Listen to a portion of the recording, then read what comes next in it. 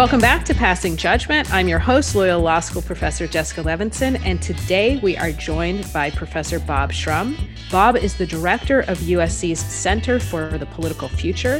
He is the Warshaupt Chair in Practical Politics at USC, and he is a longtime Democratic strategist. Among other campaigns, he's worked for Kerry Edwards, 2004, and Gore Lieberman in 2000. He has a wonderful book, No Excuses, Concessions of a Serial Campaigner. Welcome, Bob. Thank you for passing judgment with us.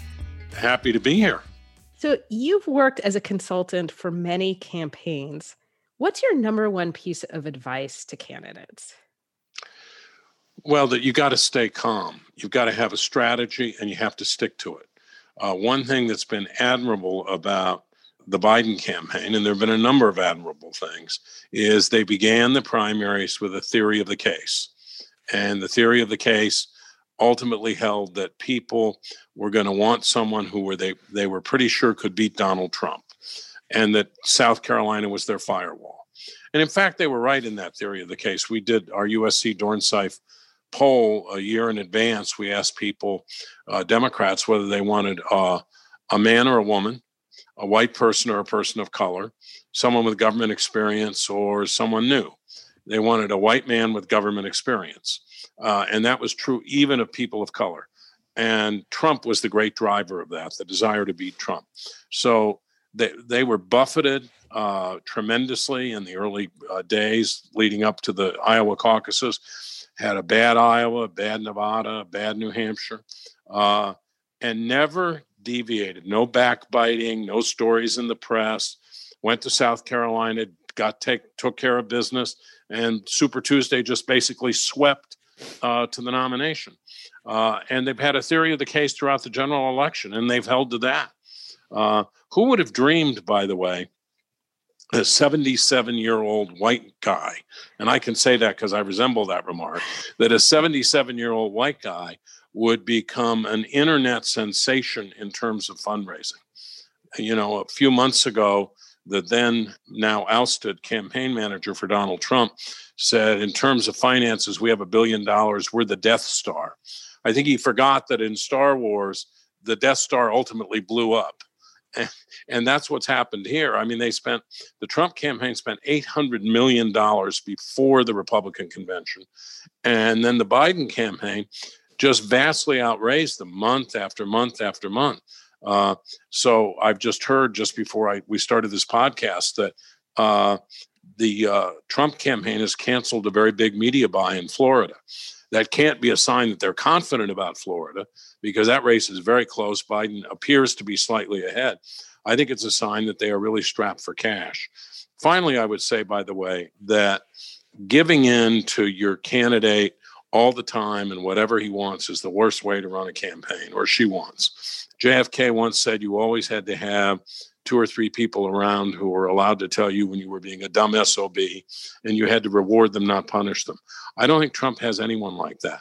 So he's like the Flying Dutchman going around the country in Air Force One, holding all these super spreader rallies that I think hurt him, don't help him. They energize his base, but other people look at them and say, he doesn't care about COVID. He's not taking safety precautions. I think there's no one around him who says this is wrong. I think he basically is the campaign manager, and he manages by id and instinct. And he has something to back it up, I would say, unfortunately, because in 2016, I think everybody said, there's no way you're winning this. And he basically just went with his gut or his id, and he ended up winning. People told him, you can't have these conversations with foreign leaders. You might get impeached. He was, but he wasn't removed. And I feel like he's proven kind of over and over again, I can get away with some of this. We'll see if it happens again. And I certainly want to pick up on that. But before we do, I love this idea of the theory of the case that you bring up, that you have to, from the beginning, as a candidate, have a theory of the case. Is that what Vice presidential nominee Kamala Harris did not have? Yes. In fact, she didn't have a message. She had several messages, and she went from one to the other. Very impressive launch of her campaign in Oakland.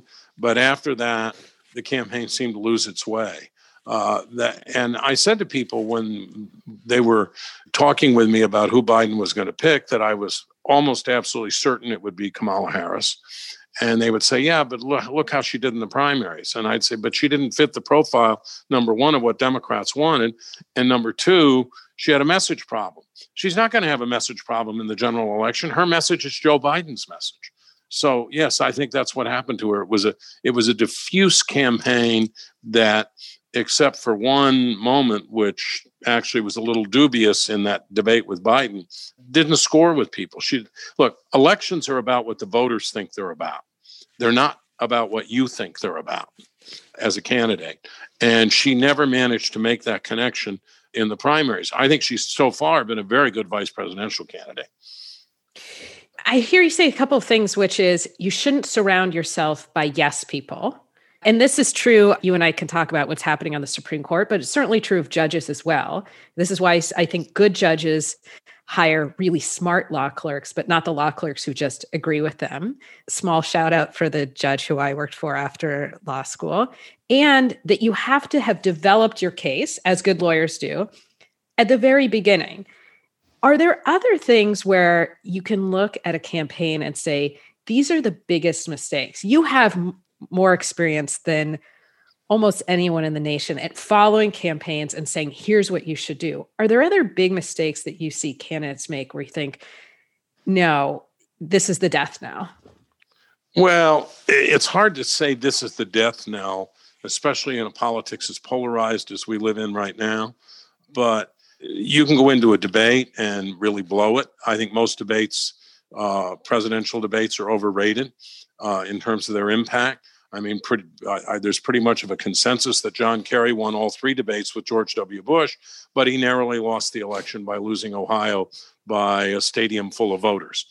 The first Kennedy-Nixon debate probably made it possible for Kennedy to actually become president.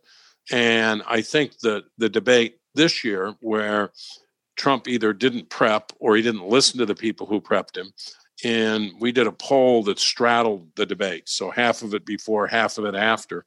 And he really hurt himself in that debate, not just in terms of vote preference, but in terms of what people thought of him. Was he fit to be president? Did he have a command of the issues? And he hurt himself particularly, and he keeps doing this on the trail with suburban women who voted for him last time, suburban white women.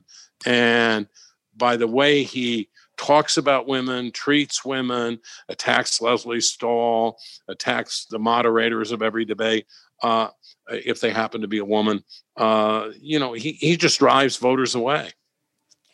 Well, and this goes back to what you said before, which is that he's going with his id, he's going with his gut, and there's probably not a ton of people around him saying, stop this train. And that certainly is what I saw in the first debate, which is, I think that's the real Donald Trump.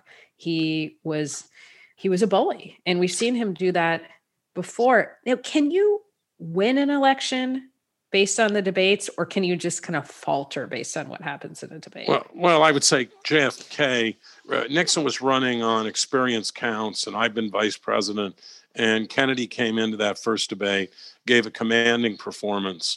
Nixon treated it like a high school or college debate where you were refuting point by point. Kennedy treated it as a way to talk to the country and to set big themes. And so I think that without that debate, Kennedy probably would not have won that election. But most of the time that doesn't happen. And you can have debates that are train wrecks and you can still get elected. I mean, Dan Quayle was annihilated by Lloyd Bentsen in 1988 in about 3 sentences. You know, I knew Jack Kennedy. Jack Kennedy was a friend of mine. I served with Jack Kennedy. And you're no Jack Kennedy after Quayle compared himself to Kennedy. The Shrum rule, by the way, is don't compare yourself to Kennedy. Don't compare yourself to Reagan if you're a Republican, because they're even larger in memory than they were in reality. But he went on to serve as vice president for 4 years because George H.W. Bush won the election. So you can get destroyed in a debate and you can still, at least for a while, hold on to public life, although he had no serious electoral future after that moment. I love that you have and have earned a Shrum rule. So I'm going to put a pin in. That is very, very cool. And one more big question before we get into this, more of the specifics of the election before us.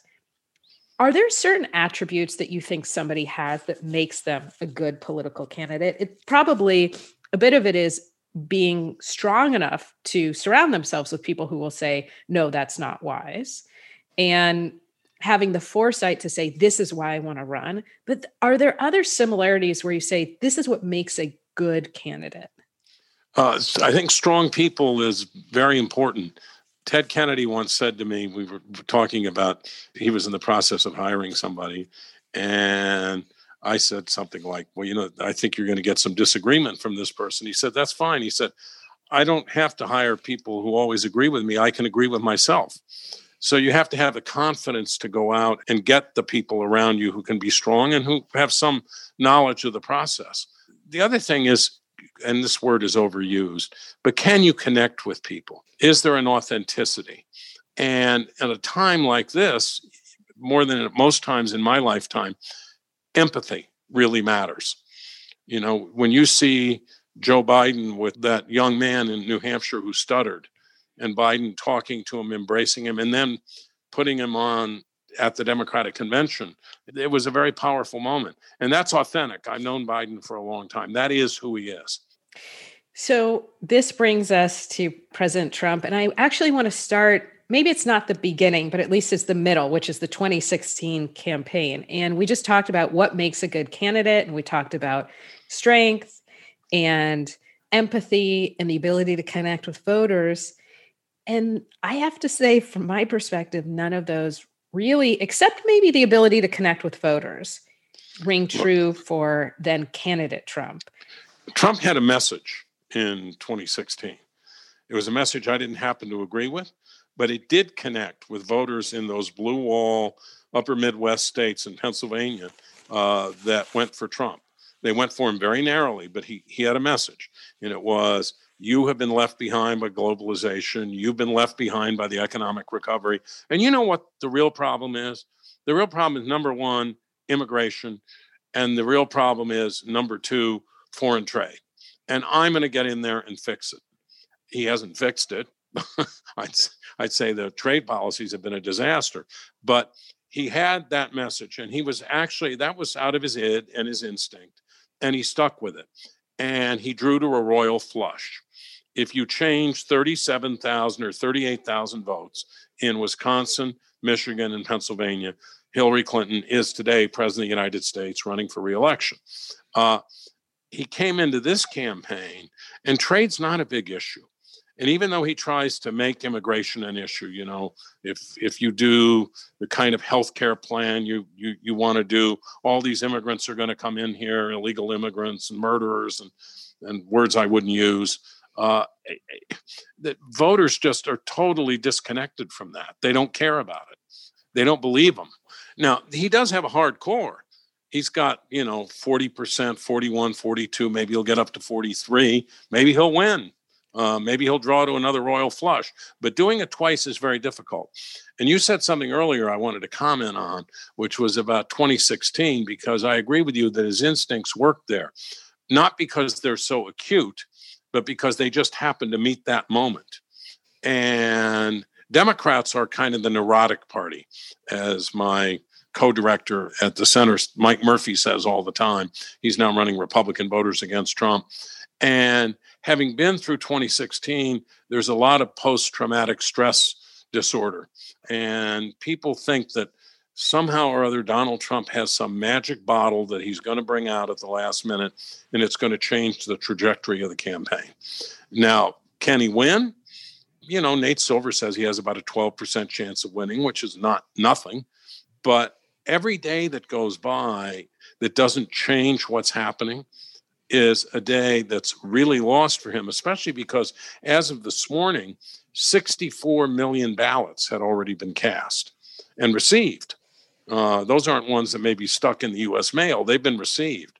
And I think that by Election Day, we may have 100 million ballots in. So he doesn't have much runway left. And the other thing that's happening is that so much of this campaign is now being fought out on what should be Trump's terrain. Florida, he assumed was going to be his. Georgia, where Joe Biden just appeared and gave a speech in Warm Springs, where FDR had the little White House. That's now in play.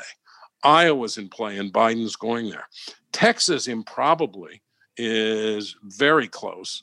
It would be a miracle if Democrats won it, if Biden won it.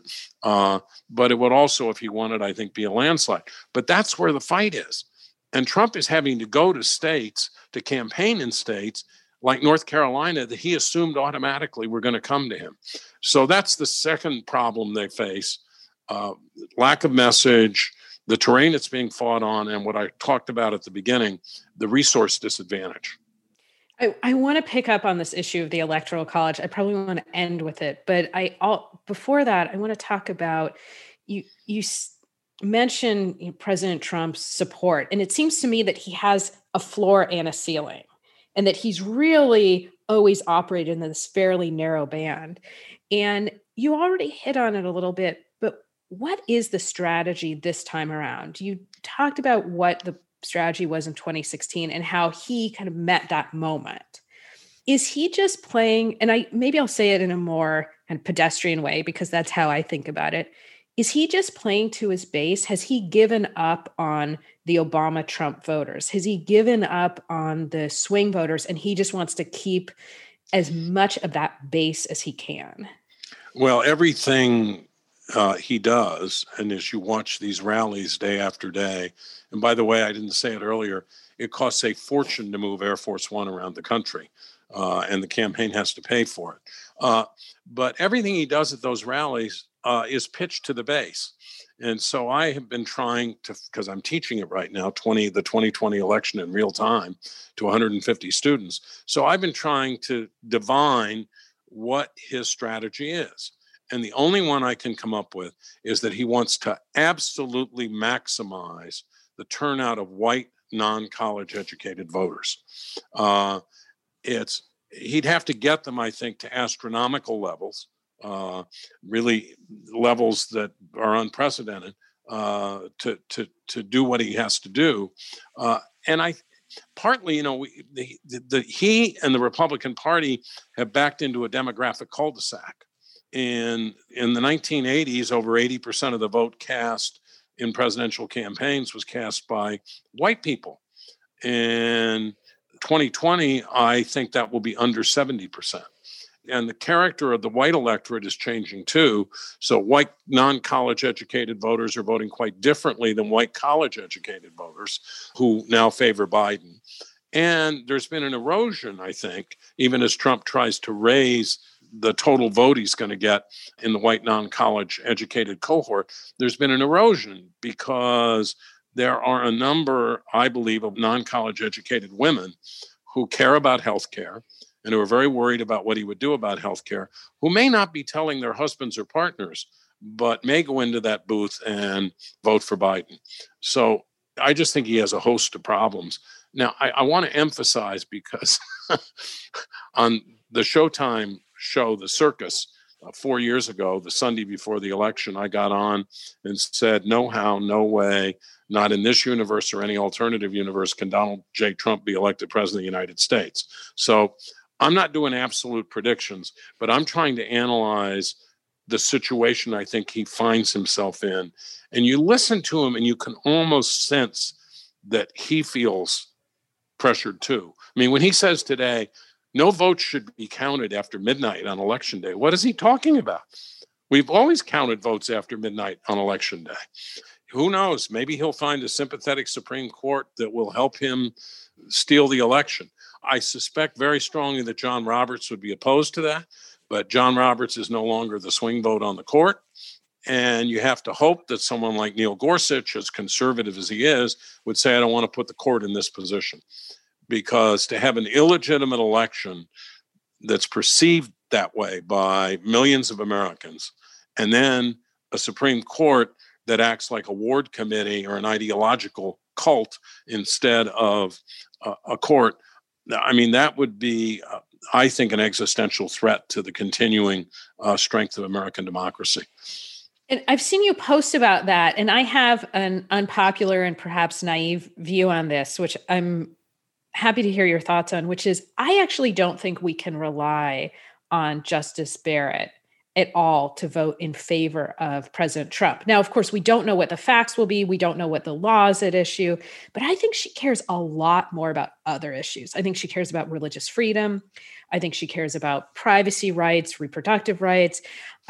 I don't know that she cares that much if President Trump wins. And I think she cares a lot about it looking like she's a real justice. She's a real independent person, and she's not engaged in a quid pro quo. President Trump saying, Justice Barrett, here's your job. And a few weeks later saying, and President Trump, here's your job. I think she's going to shore up and make sure that she is viewed as someone who cares about the rule of law, and that we absolutely can't bank on the idea that she would vote in a way that would be a Republican win. Now, I'll pause here for you to tell me how deeply naive I am on this. From your mouth to God's ear. I don't know. In 2000, an election where I think Al Gore was elected but not inaugurated, I would not have bet that, for example, Sandra Day O'Connor would have sided with the 5-person majority in Bush v. Gore. But I think she thought that Bush was probably a lot like his father, and she felt very comfortable with that. She came from a Republican background. And that doesn't mean she explicitly said, gee, I'm going to vote Republican, but it made it easier for her to vote with that 5-4 majority. I was stunned the other day to see Brett Kavanaugh in this decision on what you do about ballots that are received, postmarked before Election Day, but received after Election Day. And he said, yeah, you could ignore them. Quote Bush v. Gore and cite Bush v. Gore, which the majority in Bush v. Gore explicitly said should never be cited in another Supreme Court opinion. They were only doing it, they claimed, because of exigent circumstances. The Electoral College had to meet, so Florida had to be decided, and so they were deciding it. I teach the Bush v. Gore decision, and it's very strange to teach a case and just explicitly say, okay, the majority said, don't ever cite us. We're not good precedent. We just have to make this decision. It's really in, a law school world, it's such a bizarro, upside down, fun house world. And it was surprising to see Justice Kavanaugh cite to that decision. And I don't think ultimately that the courts will, quote unquote, save us, but I don't care if they save us, Jessica. I just don't want them to doom us. I don't want them to take an election and turn it into a caricature of what democracy should be. I think, as you said, at least Chief Justice John Roberts is so motivated to make sure that the court looks like a court and not a political body, that he cares so much that he will not preside over the Supreme Court that really sounds the death knell for the integrity of the judiciary. But as you said, it's not a 5-4 court anymore. It's a 6-3 court. So we will have to stay tuned on that one. Now, back to something that I promised a few minutes ago we would talk about, which is we keep focusing on what's happening in Pennsylvania, what's happening in Florida. You talked about John Kerry losing really because he lost a stadium full of people in Ohio. How much does the Electoral College change the way presidential campaigns are run? Profoundly. It limits the number, although we broadened the number of states that are in play this year, it limits the number of states.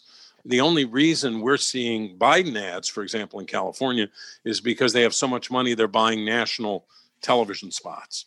But normally the campaign is conducted in 17 to 20 states. Everybody else gets ignored.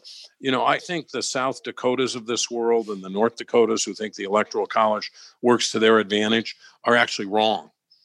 If there were no Electoral College, candidates would have to compete everywhere. They would have to campaign everywhere. Because then a vote in South Dakota and a vote in California would be one vote. Each voter would be equal. That's not the case today. And so you don't go for California. We know what it's going to do. You don't go for South Dakota because we know what it's going to do. You go to the places where it's close and where the Electoral College could be determined. Although if we abolish the Electoral College, don't you go to where the people are? Don't you basically just go to populated areas? And maybe you don't really go to South Dakota, North Dakota, Montana, Wyoming. But Donald Trump would surely come to Los Angeles because there are a lot of people here. And I have no doubt that somebody would say, put on the schedule. You wouldn't go over and over, but if you're in Wisconsin, why not hop over to South Dakota and North Dakota, pick up some votes? So I think that would happen. But if we abolish the Electoral College, and people talk about it in a vacuum all the time, I think we would have to establish a national standard of voting. We might even have to separate the presidential ballot from all of the other races, so that it would be a little like Britain, where, you get a piece of paper and you vote on it, and by the next morning they know who's won the election and who's the prime minister, unless it's very, very close, in which case they enter into negotiations, as in 2010. Otherwise, if you don't have a national standard and you don't have a national ballot, the incentives for cheating become very, very high. And there's not a lot of evidence, as the Brennan Center has pointed out, that there's any voter fraud in America right now. But if you said we're going to have just a national popular vote, which I'm for, you do have to set up federal standards and safeguards. I really thought that was going to happen at the end of Bush v. Gore, at the end of the 2000 election. I thought, now we're going to finally invest in election administration. But of course, the truth is that we tend to care a lot about election administration sometime around October 31st to the first Tuesday. And then, by the time Thanksgiving rolls around, we've all forgotten about it. Well, we have 20 and 30-year-old hackable voting machines that are still being used. Yes. And as you point out, that Brennan Center study said, under our current system, I just want to emphasize this for our listeners, I think that voter fraud happens at an incidence of 0.0025%. So there are tons of things to worry about when it comes to this election. Active voter fraud or undermining the integrity of our voter systems in that way is not one of them. But back to one last question about the presidential election. Is this really just about whether or not you're going to vote for President Trump or against President Trump? Or are there really two people running? Meaning, it seems to me that this whole question has really become, we didn't so much pick Joe Biden, we picked the person, as you said in the beginning, who we thought could beat Trump. So is this just a referendum on President Trump? It is primarily a referendum. But what has happened from the Democratic convention on is the Biden campaign has done a very good job of making sure the country knows more and more about Joe Biden, about who he is, where he came from, what his character is like. There have been moments that have manifested that character. I talked about it earlier. So that now, if you look in some of the battleground states, he is net favorable by, a fair margin. And nationally, he's net favorable, while Trump has a 60% unfavorable rating. So yes, it's fundamentally a referendum, but Biden has done a very good job, I think, of making himself seem, and I'll borrow something I said about 2016, himself seem the man for this moment, for 2020. We'll see how it turns out, but that's how it looks to me today. I want to switch gears as we're winding down the interview and ask you about something you posted on social media. The end of your post was, "Let fascism arise never again." And fascism is a word we hear a lot, and I think it's misused at times. Can you explain to us what it means and if you think we're there? I don't think we're there. And the reason I posted that was because I retweet every tweet from the Auschwitz Foundation, which puts out the most moving and heartbreaking pictures of people who were taken to the concentration camps. Very few survived, some of them very young children. And it puts a human face on the number 6 million. And so I just, as an I feel a sense of obligation, actually, to give these people, to do my little part to give these people some memory.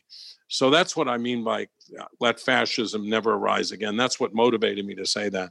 I do think that we are witnessing at the hands of Donald Trump the erosion of our institutions. He's taken away the civil service protections of the CDC. So after the election, he could fire Dr. Fauci, which I have no doubt he would. If he wins, he might do it anyway. He wants to fire the head of the FBI. He wants to fire the Secretary of Defense because he said, "No, Mr. President, I do not think we should be sending U.S. troops into American cities." which, as you know, violates the Posse Comitatus Act unless there is an insurrection going on in the country, and Trump wants to say there's an insurrection going on in the country. So I don't use the term fascism lightly. I was actually using it about a fascist regime that murdered 6 million people in concentration camps, and because of starting World War II, was probably primarily responsible for the death of about 30 million people. I'm glad that you retweet, and I'm glad that you comment sometimes, and that I think what you said was you had to take a moment and think about it, and you had to remind us all these are people, and this is what can happen, and this is not ancient history. This is very real and very direct, and there's no good transition from that. So I want to ask you, before we let you go, you said that you know Joe Biden and that you know him well. What should we know about him that we can't see from the rallies, from the debates? What's one thing that you want listeners to take away? Actually, what you see is what you get. This is not a contrivance. It's not a construct for a campaign. He is a person who cares about ordinary folks, who has sympathy for the pain that people go through because he's been through a lot himself, and who I think, even if you disagree with him on issues, will make a lot of people proud if he's elected president of the United States. He's a really decent human being. That would be a nice change of pace. Bob Shrum, we learned a lot from you. And now, as loyal listeners of the podcast know, we have 3 hopefully fun questions to learn a little bit more about you. So here we go. Question number 1, which famous person, dead or alive, would you want to invite to a dinner party, and why? I would probably want to invite JFK, because I spent, 30 years working first as a speechwriter and press secretary, and then as a consultant for Ted Kennedy, and I knew him very well, and he was one of my close friends. And I have an enormous admiration for how JFK sparked a sense in the 1960s that we could change the world, that the world could be different, the world could be better. I'm not even sure he fully understood when he said, "Ask not what your country can do for you," the forces that he was helping to let loose. But, certainly in my lifetime, it would be him. If it wasn't him, it would be Martin Luther King. We had if you think about the 60s, and that's when I grew up, to date myself, to have JFK, Martin Luther King, RFK, and by the way, Lyndon Johnson was a terrific president until he got sucked in or dove into Vietnam, because, as he told Richard Russell, "I'm not going to be the first American president to lose a war." Instead, what he did was lose his presidency and end up with a very mixed legacy. But we had extraordinary people. And we also, you think about, this is too long an answer to a short question, but you think about the folks who started the gay rights movement, people like my friend David Mixner. You think about all those women who stood up and said, "It's time for us to be heard. It's time for us to have our chance." What I'd like to do is have a big dinner party, 12 people, and invite a whole selection of those folks who really, I think, made the world we live in now, if we're able to keep it. A republic, if you can keep it. Yeah. Next question. You're going to be stranded on a desert island, and you can bring one meal. What is it? Macaroni and cheese. You get one superpower for an hour. What is that superpower? The capacity to end war. Bob Shrum, thank you so much for passing judgment with us. You can find Bob on Twitter at Bob Shrum, all one word. You can find me on Twitter at Levinson Jessica, the podcast on Twitter at Pass Judgment Pod, on Instagram at Passing Judgment Pod. Thanks so much to the listeners. Thank you again so much to Professor Bob Shrum. He really gave us a masterclass in politics, political science, and political campaigns. Take care, everybody. Vote. We'll talk to you soon.